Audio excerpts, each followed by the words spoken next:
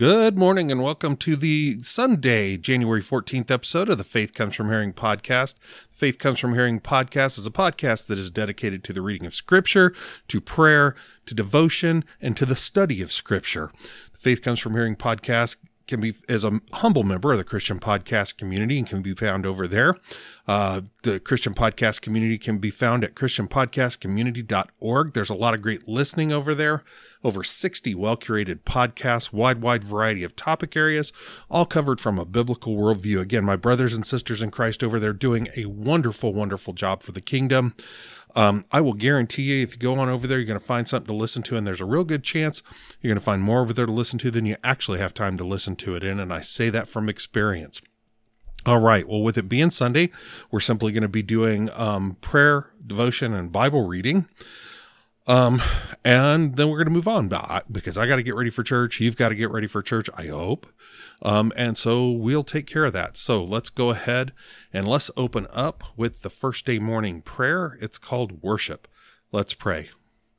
O Lord, we commune with thee every day, but weekdays are worldly days, and secular concerns reduce heavenly impressions. We bless thee, therefore, for the day sacred to our souls, when we can wait upon thee and be refreshed. We thank thee for the institutions of religion, by use of which we draw near to thee, and thou to us. We rejoice in another Lord's Day, when we call off our minds from the cares of the world, and attend upon thee without distraction. Let our retirement be devout, our conversation edifying, our reading pious, our hearing profitable, that our souls may be quickened and elevated. We are going to the house of prayer. Pour upon us the spirit of grace and supplication. We are going to the house of praise. Awaken in us every grateful and cheerful emotion. We are going to the house of instruction. Give testimony to the word preached, and glorify it in the hearts of all who hear. May it enlighten the ignorant, awaken the careless, reclaim the wandering, establish the weak, comfort the feeble-minded, make ready a people for their Lord. Be a sanctuary to all who cannot come. Forget not those who never come, and do thou bestow upon us benevolence towards our dependents, forgiveness towards our enemies, peaceableness towards our neighbors, openness towards our fellow Christians. Amen. All right, our morning devotion from Spurgeon's Morning and Evening for January 14th. The scripture that it's from is from Philippians 1:21, "For me to live is Christ." The believer did not always live to Christ. He began to do so when God the Holy Spirit convinced him of sin, and when by grace he was brought to see the dying Savior making a propitiation for his guilt. From the moment of the new and celestial birth, the man begins to live to Christ. Jesus is to believers the one pearl of great price, for whom we are willing to part with all that we have. He has so completely won our love that it beats alone for him. To his glory we would live, and in defense of his gospel we would die. He is the pattern of our life, and the model after which we would sculpture our character. Paul's words mean more than most men think. They imply that the aim and end of his life was Christ. Nay, his life itself was Jesus. In the words of an ancient saint, he did eat and drink and sleep eternal life. Jesus was his very breath, the soul of his soul, the heart of his heart, the life of his life. Can you say, as a professing Christian, that you live up to this idea? Can you honestly say that for you to live is Christ? Your business, are you doing it for Christ? Is it not done for self-aggrandizement and for family advantage? Do you ask, is that a mean reason? For the Christian it is. He professes to live for Christ. How can he live for another object without committing a spiritual adultery? Many there are who carry out this principle in some measure. But who is there that dare say that he hath lived wholly for Christ as the apostle did? Yet this alone is the true life of Christ, its source, its sustenance, its fashion, its end, all gathered up in one word: Christ Jesus, Lord, accept me. I here present myself praying to live only in thee and to thee. Let me be as the bullock which stands between the plow and the altar, to work or to be sacrificed, and let my motto be, ready for either. I'm sorry, that is the wrong one. Well, we'll go ahead and go on with it. I don't know how my link got messed up there. I will have to fix that. Am I even reading the right thing? I did. For some reason, I didn't update that. I'm sorry. Anyways, we're going to move on into our reading of the scripture. All right, well, we're going to be reading today in Genesis 30 through Genesis 31, verse 16, Matthew 10, the first 23 verses, Psalm 12, and Proverbs 3, verse 13 through 15. So, Genesis 30. Hear the word of the Lord. Then Rachel saw that she bore Jacob no children. So she became jealous of her sister, and she said to Jacob, "Give me children, or else I die." Then Jacob's anger burned against Rachel, and he said, "Am I in the place of God, who has withheld from you the fruit of the womb?" And she said, "Here is my maidservant Bilhah. Go in to her, that she may bear on my knees, that through her I too may obtain children." So she gave him her servant woman Bilhah as a wife, and Jacob went in to her, and Bilhah conceived and bore Jacob a son. Then Rachel said, "God has rendered justice to me, and has indeed listened to my voice, and has given me a son." Therefore she named him Dan. And Rachel's servant woman Bilhah conceived again, and bore Jacob a second son. So Rachel said, "With mighty wrestlings I have wrestled with my sister, and I have indeed prevailed." And she named him Naphtali. Then Leah saw that she had stopped bearing. So she took her servant woman Zilpah, and gave her to Jacob as a wife. And Leah's servant woman Zilpah bore Jacob a son. Then Leah said, "How fortunate!" So she named him Gad. And Leah's servant woman Zilpah bore Jacob a second son. Then Leah said, "Happy am I, for women will call me happy." So she named him Asher. And in the days of the wheat harvest, Reuben went and found mandrakes in the field, and brought them to his mother Leah. Then Rachel said to Leah, "Please give me some of your son's mandrakes." But she said to her, "Is it a small matter for you to take my husband? And would you take my son's mandrakes also?" So Rachel said, "Therefore he will lie with you tonight in return for your son's mandrakes." Then Jacob came in from the field in the evening, and Leah went out to meet him and said, "You must come in to me, for I have surely hired you with my son's mandrakes." So he lay with her that night. And God listened to Leah, and she conceived and bore Jacob a fifth son. And Leah said, "God has given me my wages, because I gave my servant woman to my husband." So she named him Issachar. Then Leah conceived again and bore a sixth son to Jacob. And Leah said, "God has gifted me a good gift. This time my husband will honor me, because I have borne him 6 sons." So she named him Zebulun. Afterward she bore a daughter and named her Dinah. Then God remembered Rachel, and God listened to her and opened her womb. So she conceived and bore a son, and said, "God has taken away my reproach." And she named him Joseph, saying, "May Yahweh give me another son." Now it happened, when Rachel had borne Joseph, that Jacob said to Laban, "Send me away, that I may go to my own place and to my own land. Give me my wives and my children for whom I have served you, and let me go, for you yourself know my service which I have rendered you." But Laban said to him, "If now I have found favor in your sight, stay with me. I have interpreted an omen that Yahweh has blessed me on your account." And he continued to say, "Name me your wages, and I will give it." But he said to him, "You yourself know how I have served you, and how your livestock have fared with me. For you had little before I came, but it has spread out to a multitude, and Yahweh has blessed you at every step of mine. But now when shall I provide for my own household also?" And he said, "What shall I give you?" And Jacob said, "You shall not give me anything. If you will do this one thing for me, I will again pasture and keep your flock. Let me pass through your entire flock today, removing from there every speckled and spotted sheep, and every black one among the lambs, and the spotted and speckled among the goats, and such shall be my wages. So my righteousness will answer for me later, when you come concerning my wages. Every one that is not speckled and spotted among the goats and black among the lambs, if found with me, will be considered stolen." And Laban said, "Behold, let it be according to your word." So he removed on that day the striped and spotted male goats, and all the speckled and spotted female goats, every one with white in it, and all the black ones among the sheep, and gave them into the care of his sons. And he put a distance of 3 days' journey between himself and Jacob was pasturing the rest of Laban's flocks. Then Jacob took fresh rods of poplar and almond and plane trees, and he peeled white stripes in them, exposing the white which was in the rods.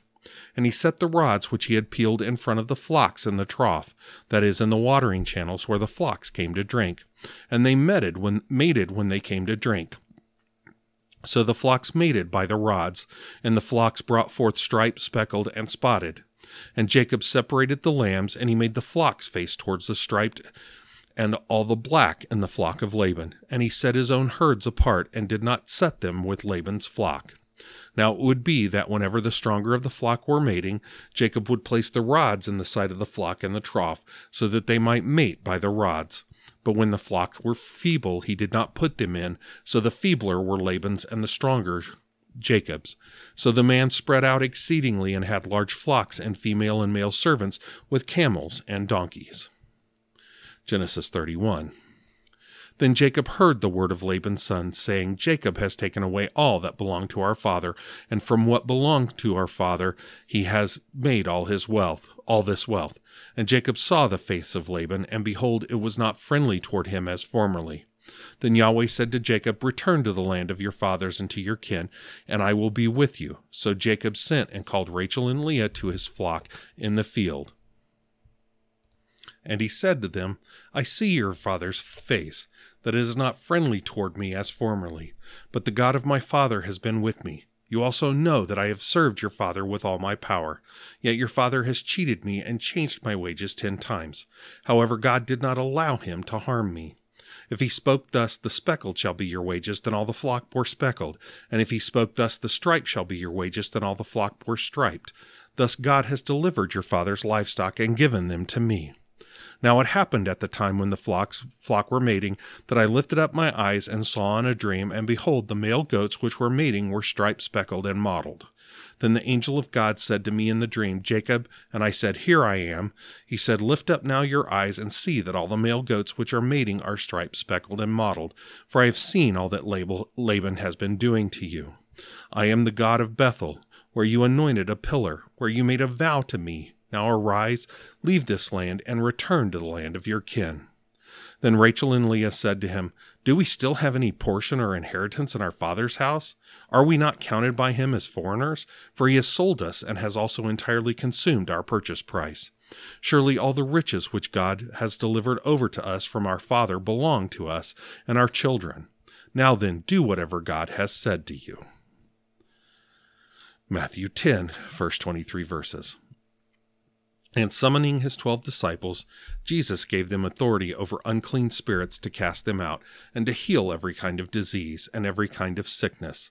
Now the names of the 12 apostles are these: the first Simon, who is called Peter, and Andrew his brother, and James the son of Zebedee, and John his brother, Philip and Bartholomew, Thomas and Matthew the tax collector, James the son of Alphaeus, and Thaddeus, Simon the zealot, and Judas Iscariot, the one who betrayed him.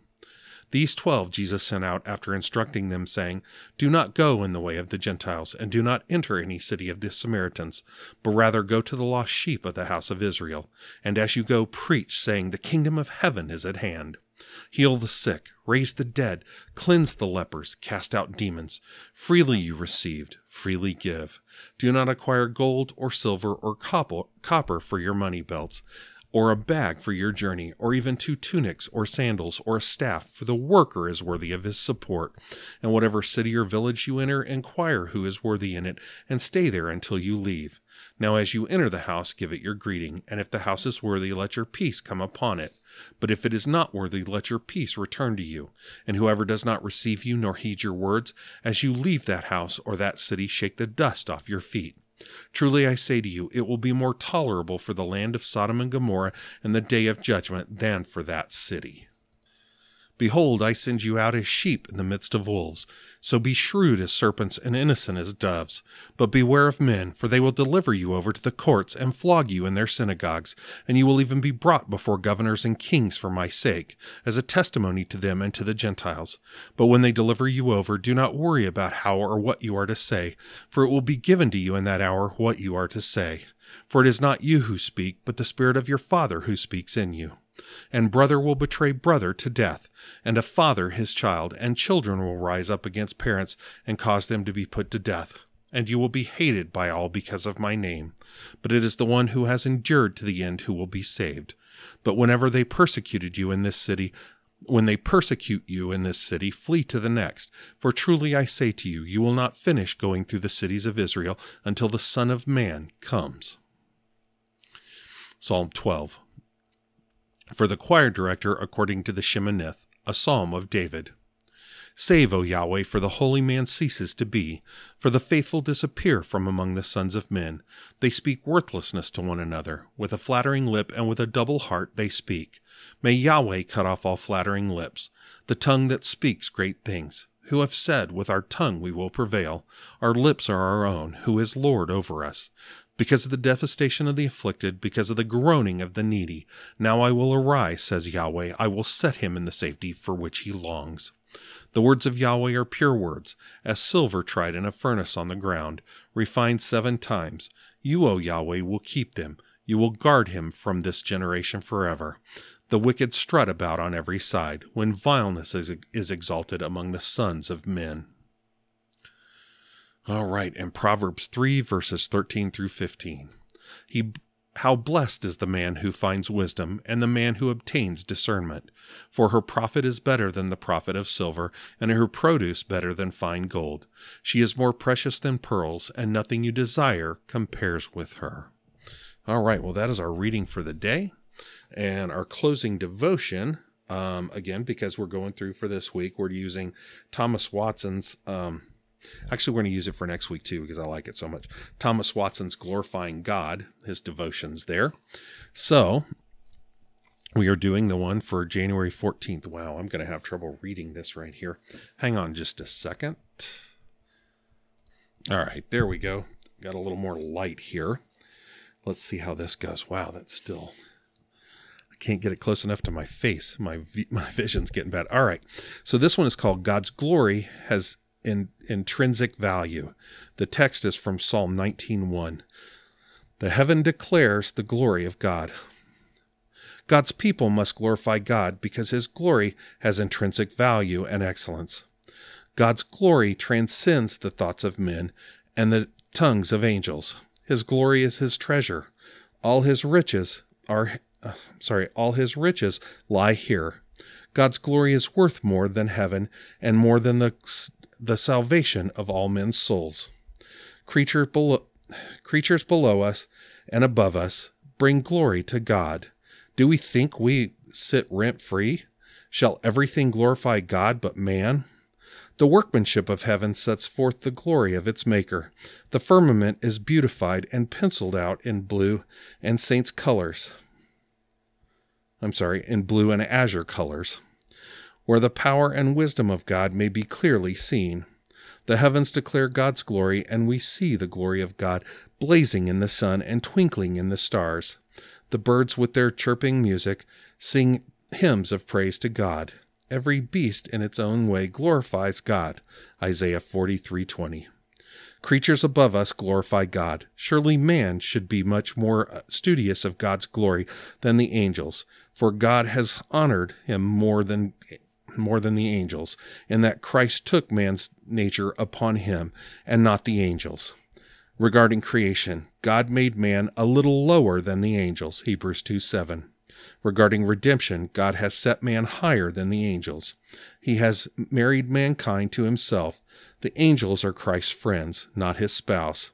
He covered us with the purple robe of righteousness, which is a better righteousness than the angels have.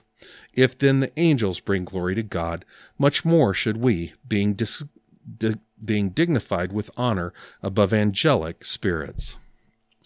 All right, sorry about that.